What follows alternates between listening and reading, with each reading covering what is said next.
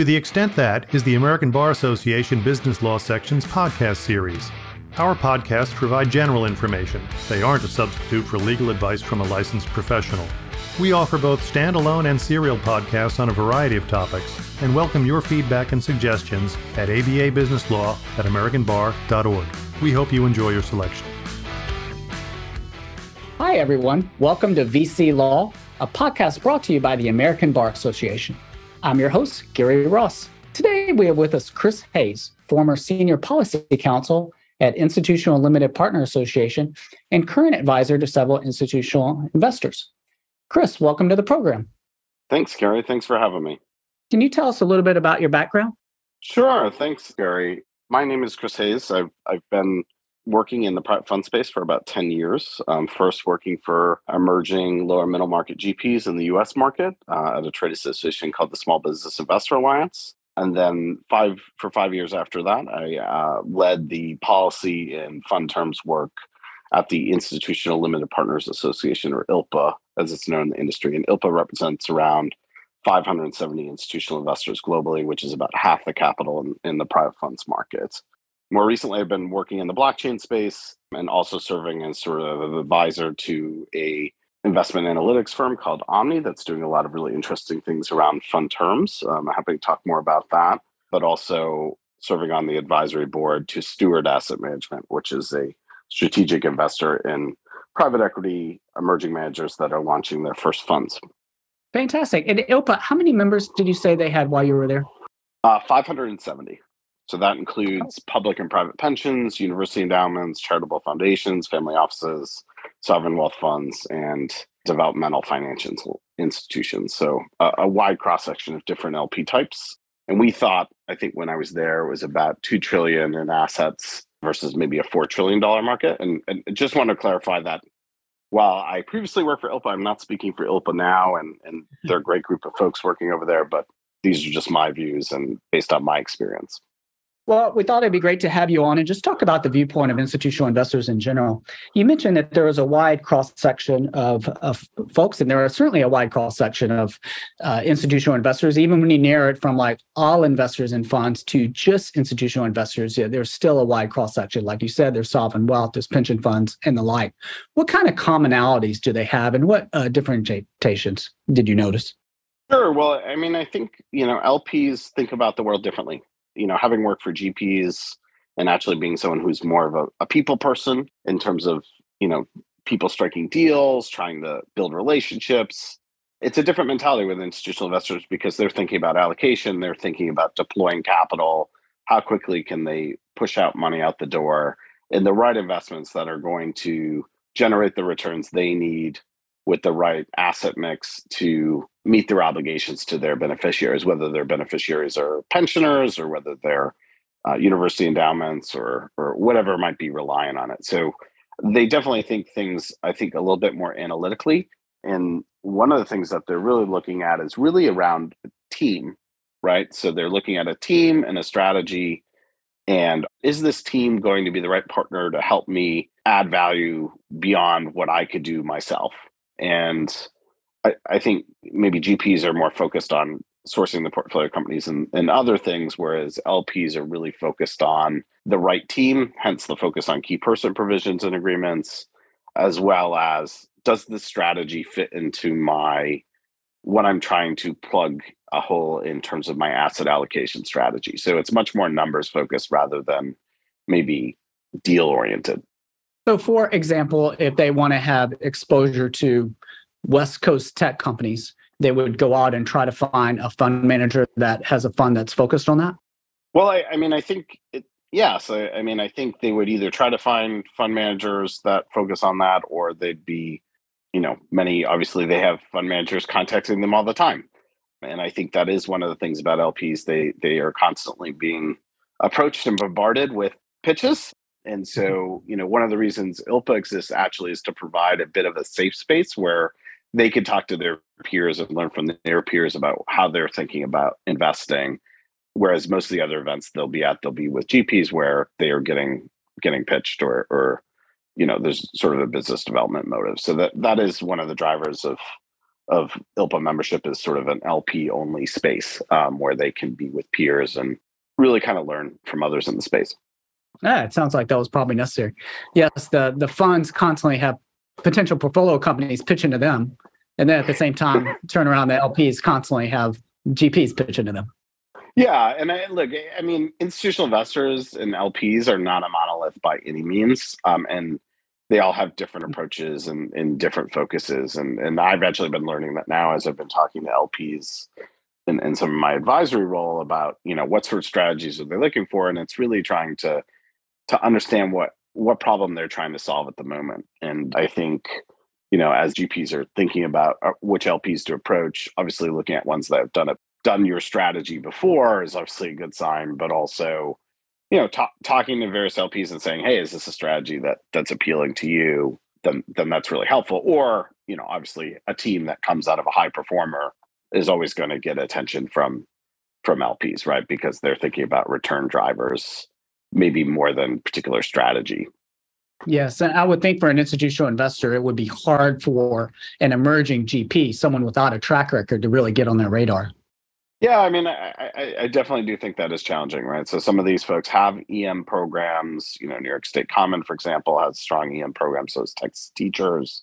But many of the times those are outsourced to fund-of-fund platforms to run, like your HarborVest or your Grosvenors. Or some of them, for instance, some of the plans in Illinois have more diversity-oriented ones. And I think right now there's definitely an interest in, particularly, from the endowment space and folks like that who are looking for diverse groups to bring them into their field of vision.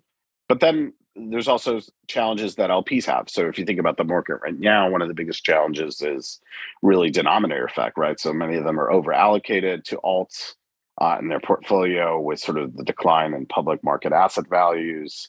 And so they may be limited on where they can deploy capital. And in that case, they might be really focused on re-upping to existing managers already in their platform. And so those are just some of the challenges that emerging managers probably are facing at the moment. I would think that there are allocations to private funds that, like those, could potentially be marked down as well. It just takes a little bit longer for those to get marked down than as opposed to the public equities where immediately. That's true. Yeah. And there is often a lag. So maybe that will smooth out in 2023 as we move forward. But that's definitely something I've been hearing from LPs I've been talking to about being over allocated or not being able to deploy more. But then you also have to think about, if you think about large LPs, if you think about public pensions, folks like that, they're never going to be penalized for reinvesting in a big name like a Blackstone or a KKR, right? If a Blackstone or KKR fund doesn't perform, their board isn't going to come to them and say that was a bad investment. Why did you give money to Blackstone? But some emerging manager no one's ever heard of, and that loses money, right? There's a little bit more risk for the LP. And so those are certainly things that LPs have to think about as well. Yeah. Well, one project that I found interesting was one that you actually spearheaded, the ILPA, or as I understand it, you spearheaded, you can tell us more, but the ILPA fund, the ILPA model documents that came out, a model limited partnership agreement and model subscription agreement. Why don't you tell us a little bit about how that project came about? Sure. So I'm happy to do that. So, when I joined ILPA back in 2017, there was sort of a feeling that I was an attorney and I should take over some of these projects. But really, many of these legal document projects really came out of one of the foundational elements of ILPA, which was around the ILPA principles. So I'm sure if people are familiar with ILPA principles 3.0, version 3.0 was just released a few years ago, but the first version was released back. Some people might be, but I'm sure there's a lot of people in the audience that are not. Sure. So the ILPA principles were first released back in the global financial crisis in 2009 and really set out sort of bright line written standards, easy to understand, not in a legal document, about what LPs should think was fair in the marketplace for terms or what LPs thought was appropriate. And obviously ILPA's members were extensively involved in sort of figuring out what those principles should be around investing in private funds. And the first version of ILPA principles was actually quite impactful in the marketplace. Right, you have a large percentage of LPs in the market.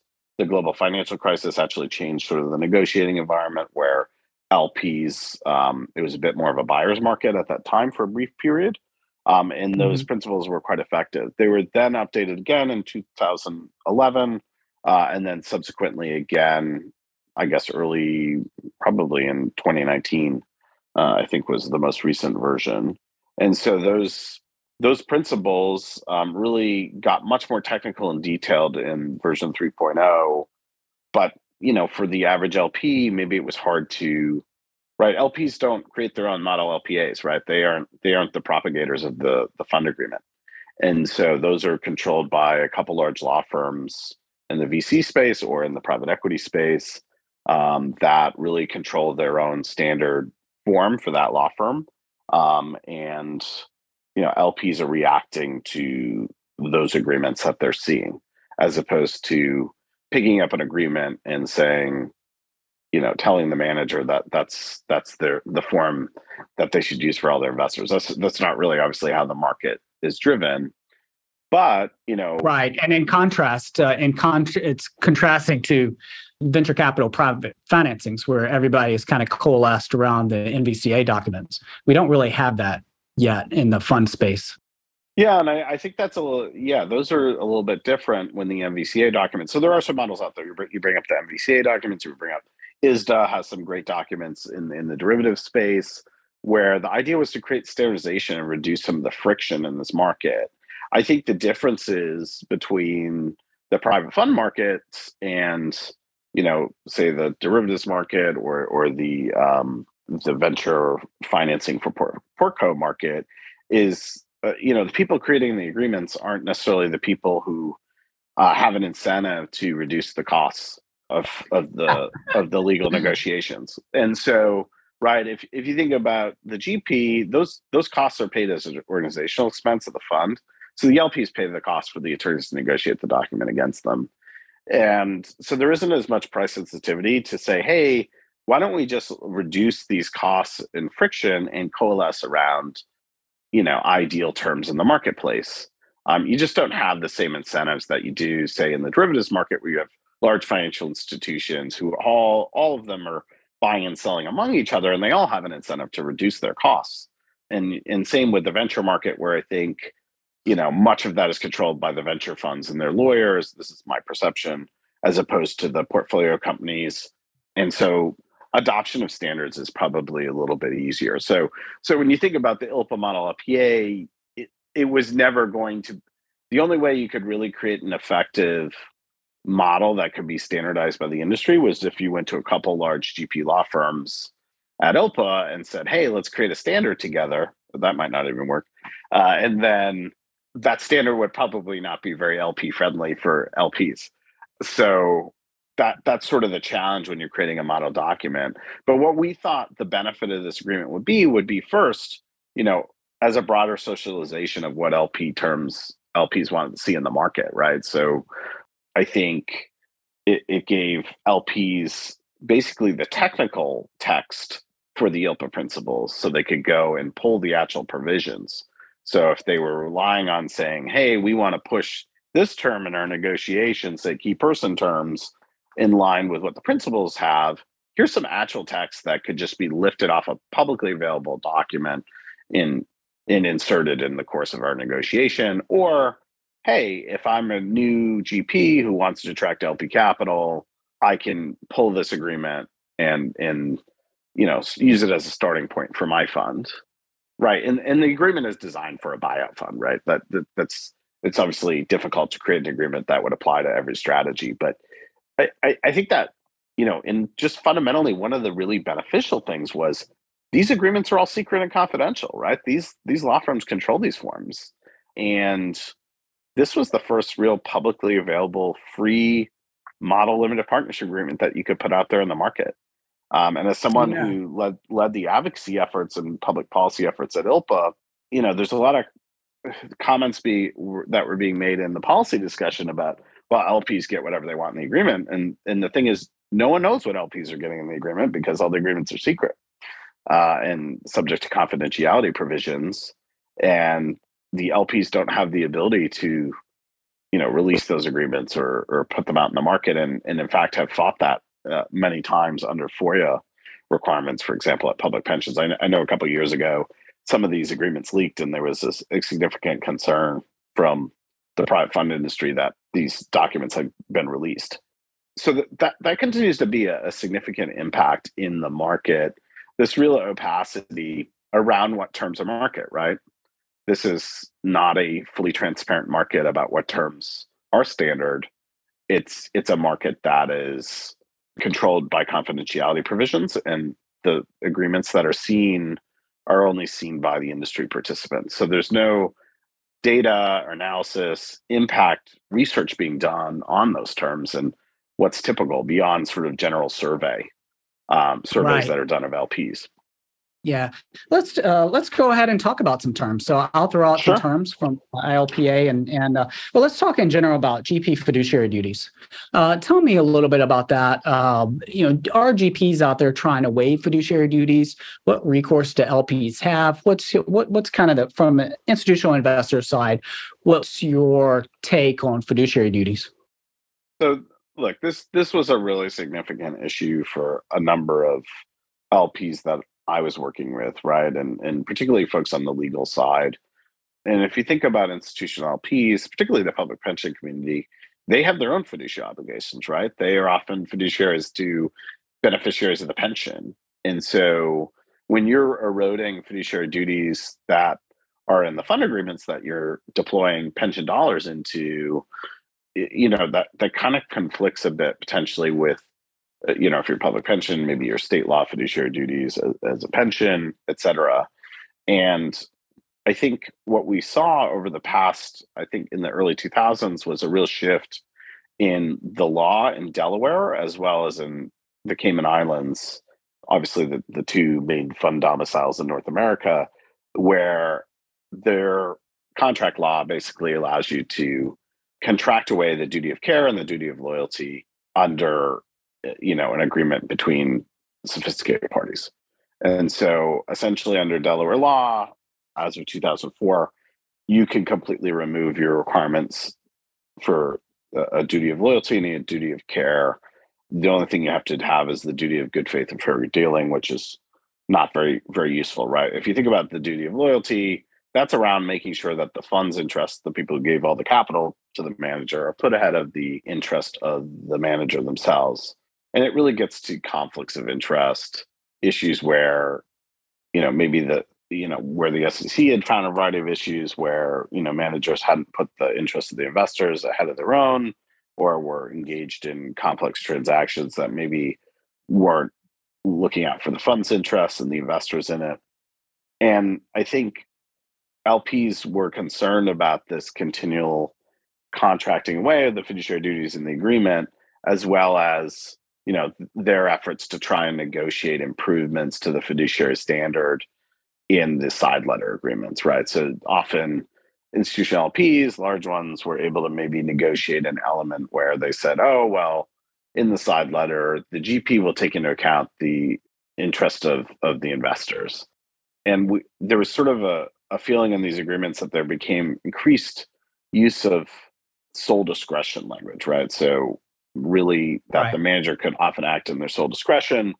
And unfortunately, in these agreements, there is no set standard of care section, right?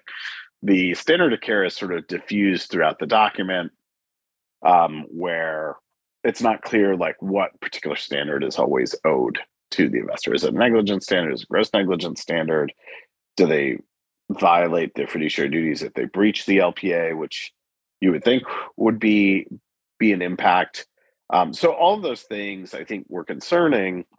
Obviously, you have these state law contractual fiduciary duties, and those are the only ones that LPs really can enforce for themselves. And then you have the Investment Advisors Act, for instance, in the US, which has its own fiduciary obligation on the manager. Unfortunately, that obligation can only be enforced by the SEC. There's no private right of action under the Advisors Act. And that was this continual dichotomy where managers found that under the Advisors Act, yes, we're not allowed to remove our fiduciary obligations under the Advisors Act. Yes, the SEC could bring a breach of fiduciary duty claim, but we're over here contracting them away under Delaware Cayman law. And that was a real concern for ILPA's members and something that they're trying to address. And obviously, we've seen that impact in the recent SEC private fund rules. And I know you've done a podcast on this more recently, where tried to address that sort of weird gap where the Advisors Act says you can't contract them away, but then over and under the contract, they're being removed. And Right. I think it's difficult, right? When you think about this, like, what does that really mean, right? And if you look at the comment letters on the SEC rules, you'll see some really strong opinions for GP Council, LP Council about, LPs will just willy-nilly just be suing all these GPs and it'll be terrible. And I think there's sort of the lawyer view of it, like, let's eliminate as much risk as we can from our client, right? And I think that's a normal reaction. And why wouldn't you remove those duties if you could, where there's no private right of action? That makes total sense from a pure legal negotiation standpoint. I think LPs don't want to spend their time suing GPs. I think the idea was that when they're thinking about a transaction or a potential conflict, what matters is that fund agreement. And the view I think that we had was really thinking about, okay, are the partners at the fund going to go to the general counsel and he's probably going to review the agreement and say, can we do this or not? It's not like the GPs, investment professionals, are going to sit around and saying, yeah, let's do this and put our own interests ahead of the fund. It's going to be, hey, we have this transaction. It's really interesting. We want to do it. Are there legal barriers to doing it? Right. And then they'll get to GC to look at the agreement and they say, oh, you can totally go ahead and do this. Or here's the potential risk. And the idea was to shift, maybe promote a bit more caution on those transactions to help address some of the conflict of interest. And that's where sort of the rubber meets the road, right? These are sort of squishy concepts. And it's very rare for LP to sue a GP, not only because of their impression in the market, right? LPs are competing for allocations for managers, so they don't want to deter managers from taking them on as investors. And ironically, in my time in private fund world, it's actually really funny when you talk to GPs about how afraid of the LPs they are. And then when you talk to LPs, how afraid of the GP they are about losing their allocation. And it's kind of like, it's just an ironic situation where I don't think either side maybe fully realizes that the other side is also petrified of alienating the other. So. Yeah, to me, it's appropriate to waive fiduciary duty when you're talking about an SPV, right? An SPV, and you're saying, hey, everyone, we have an allocation in company A. Everyone can invest in company A. And then it's kind of, I feel like that's okay because, hey, everybody understands it's company A. And hey, if the manager of the SPV also, is affiliated with a competitor or whatnot, or has some relationship with company A, which they normally do, that seems okay. But just sort of out and out waiving fiduciary duty for a blind pool, that's kind of something else. And we definitely see pushback for that when we try to waive that when we're representing GPs and forming the fund and trying to waive it. It's not very long before we get pushback on that. Yeah, that makes sense. Another thing I want to talk about is something I just the other day got an email from someone for a fund that we launched. I mean, one thing is when a law firm is retained, we're retained by the GP. So and then we go back and forth with the GP to develop the term sheet and then the limited partnership agreement. And there's not always someone on the other side of the table, right? Because we're sitting on the same side of the table. And then we go out with the agreement, and then the client, as much as we'll tell them, hey, you need these things, especially this first thing I'm going to talk about. A lot of times the client will say, no, I don't want that in there. And then we go in and then you get, an LP counsel saying, why don't you have this? And one thing is the GP removal. And oftentimes we try to tell clients like, hey, it's better to go out there with your own removal section than to let an LP, kind of draft it themselves and see that. Talk a little bit about GP removal and how important that is to LPs and when it might come up. Because a lot, I saw in the ILPA LPA, they have in there removal for even without cause. I think what's important to know about removal provisions is they're extremely unlikely to be triggered, right? So we had done some surveys of LPs at ILPA, and I think some of this is actually public. We put out something from an ILPA survey last year in 2021 when I was there, that less than 3% of institutional LPs in the survey had actually seen a removal. So like this is like extremely rare, almost never happens. And especially a for cause removal. A for cause removal is almost never used. And that's why I think there's a shift towards no fault removal provisions being more valid and useful, because often the for cause removal offer requires there to be some sort of final judgment in a court, which Right. is just going to take too long, right? That's a long time. LPs don't want to spend their time. They're investors. They're not lawyers suing people in court. That's right. They have 300 funds in their portfolio. They don't want to. This is just one of them, and I think that's, there's sort of a challenge around getting LPs to act as a group to address a problem GP, right, where something's going wrong.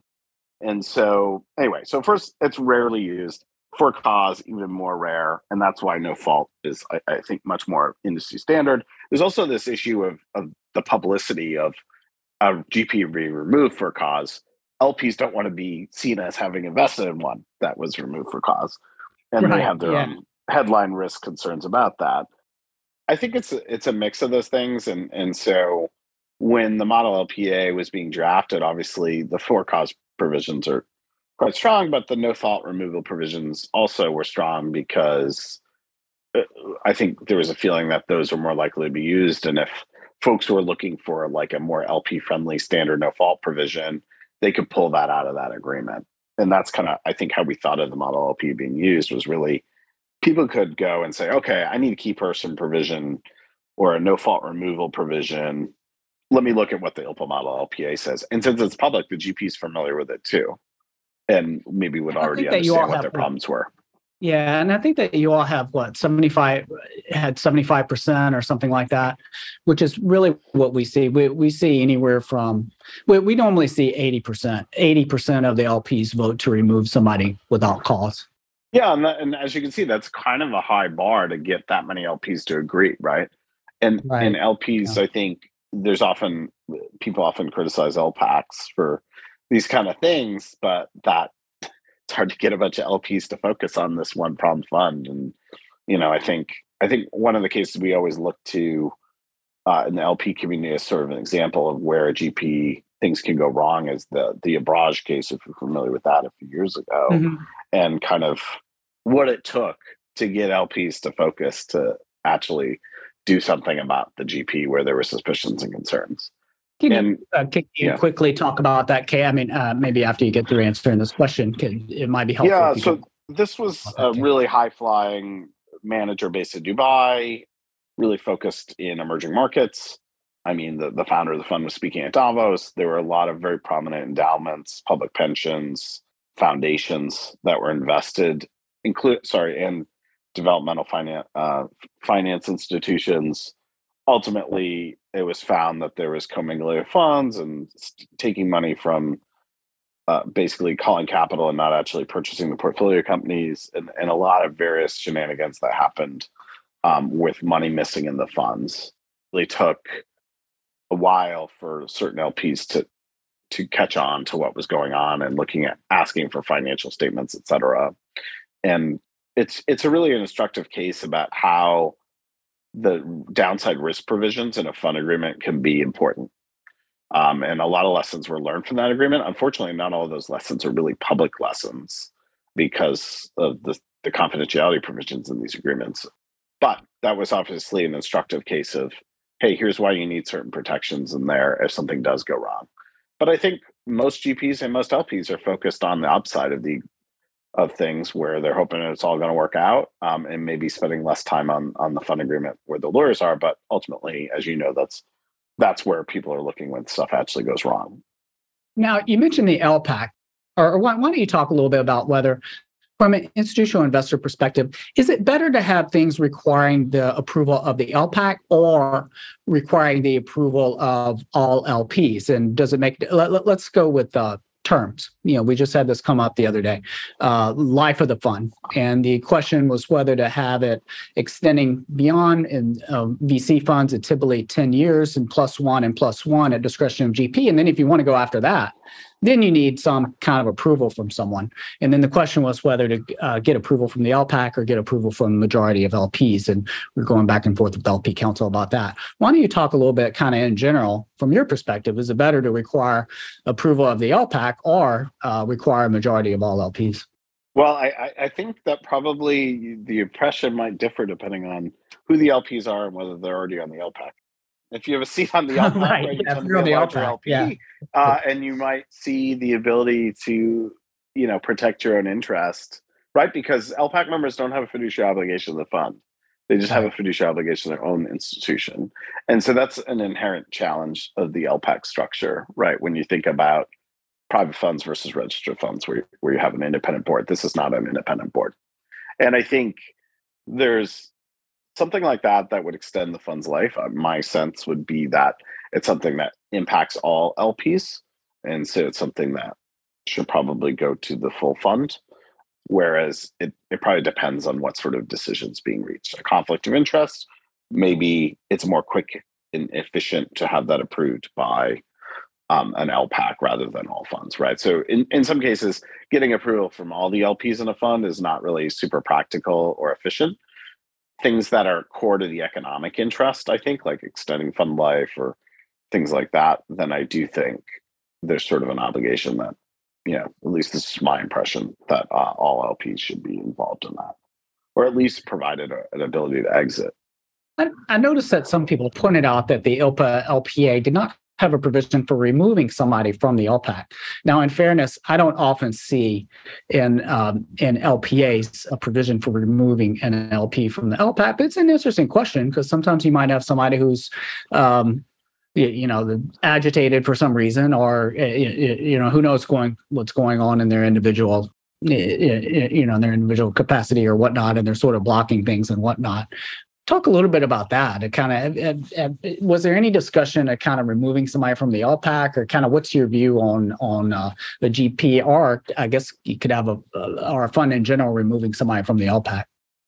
Well, I think to be honest, it's been a while, so I'm not sure if that was something that came up, but obviously I think that would potentially be a difficult compromise issue for LPs about removals. Certainly, there's frustration from certain LPs where LPs on an LPAC aren't really engaged or aren't Right. aren't like focused on actual taking decisive action when there's a problem.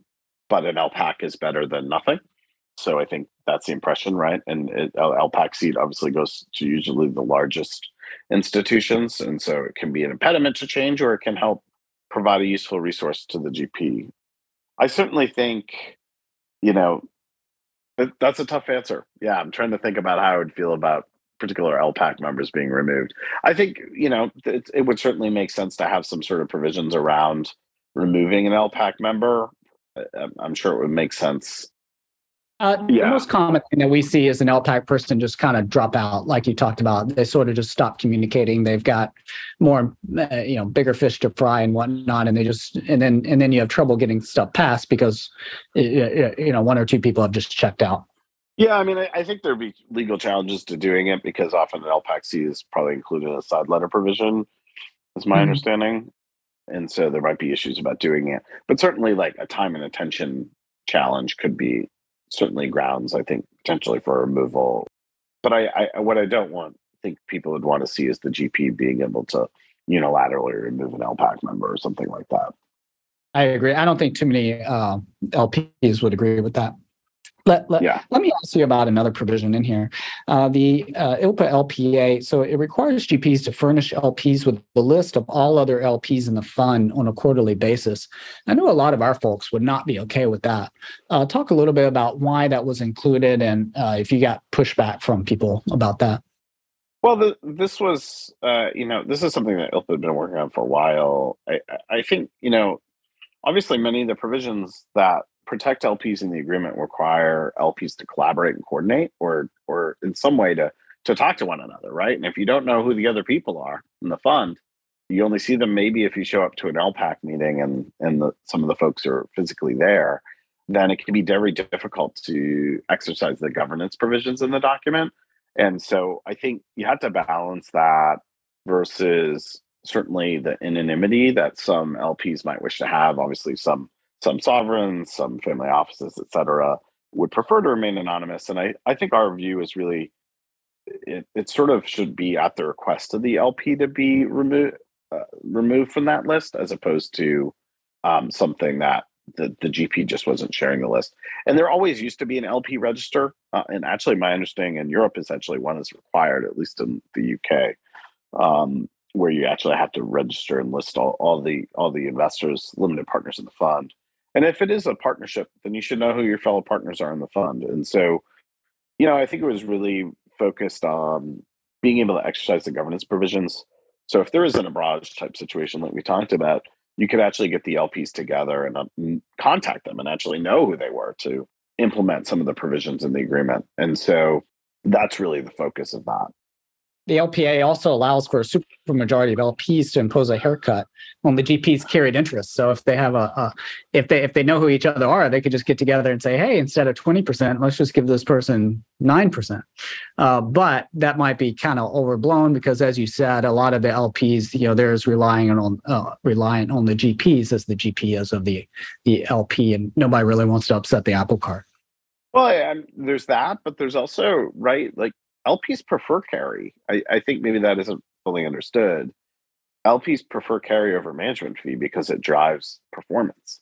So I think your biggest protection against LPs cutting carry is incentivizing the performance of the GP to produce the returns that they're expecting.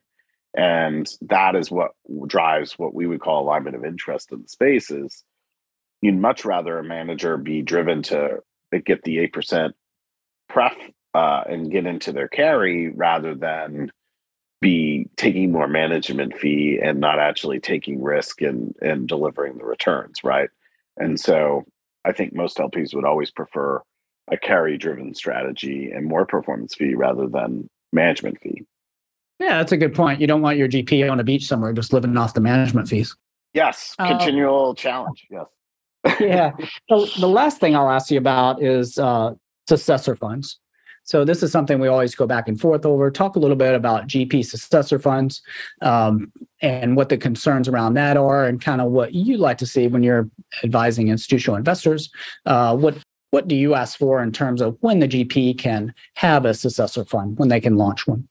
Sure. Well, I'll share. Obviously, I'm not an investor, so I'm not fully an expert on this. But I think, like, when you're thinking about coming back for a successor fund, obviously LPs are aware of the financial motivations of the manager, but I think the biggest concern is really around time and attention, right? So, right, LPs are investing in a team, and they want that team to be focused on delivering returns. You often hear LPs concerned that their manager is not spending enough time in the office, or is at their beach house too much, or whatever it might be. I've often heard these from LPs, and you're kind of like, do you want a time clock for them to be punching in on? And I think, when you think about coming back for the next fund, your question is, okay, are they spending enough time on the original one that I already put money into to generate the outperformance there, as opposed to this new fund? And I think that's probably one of the biggest concerns around successor funds. Obviously thinking about track records and those other things, but obviously there's different motivations from the GP, right? The GP wants to be coming back relatively quickly for fund 2 or fund 3, right? And so, yeah, I would say that's probably the biggest concern for LPs.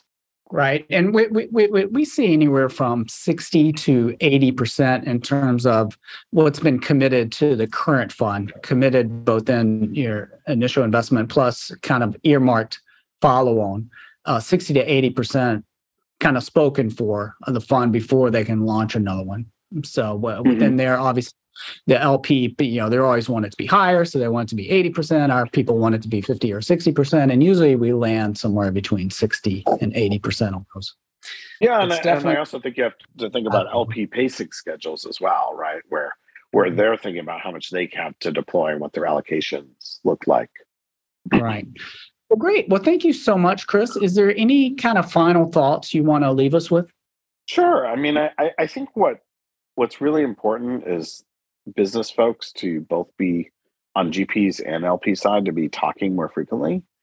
More information is always good. So always more information you can share with your LPs about what's going on, right? They hired you and the team for a reason. And so the closer relationship you can have with them to explain maybe where something didn't go right rather than not talking about it, I think is always a really positive element. So just I'll leave that as a takeaway. Okay.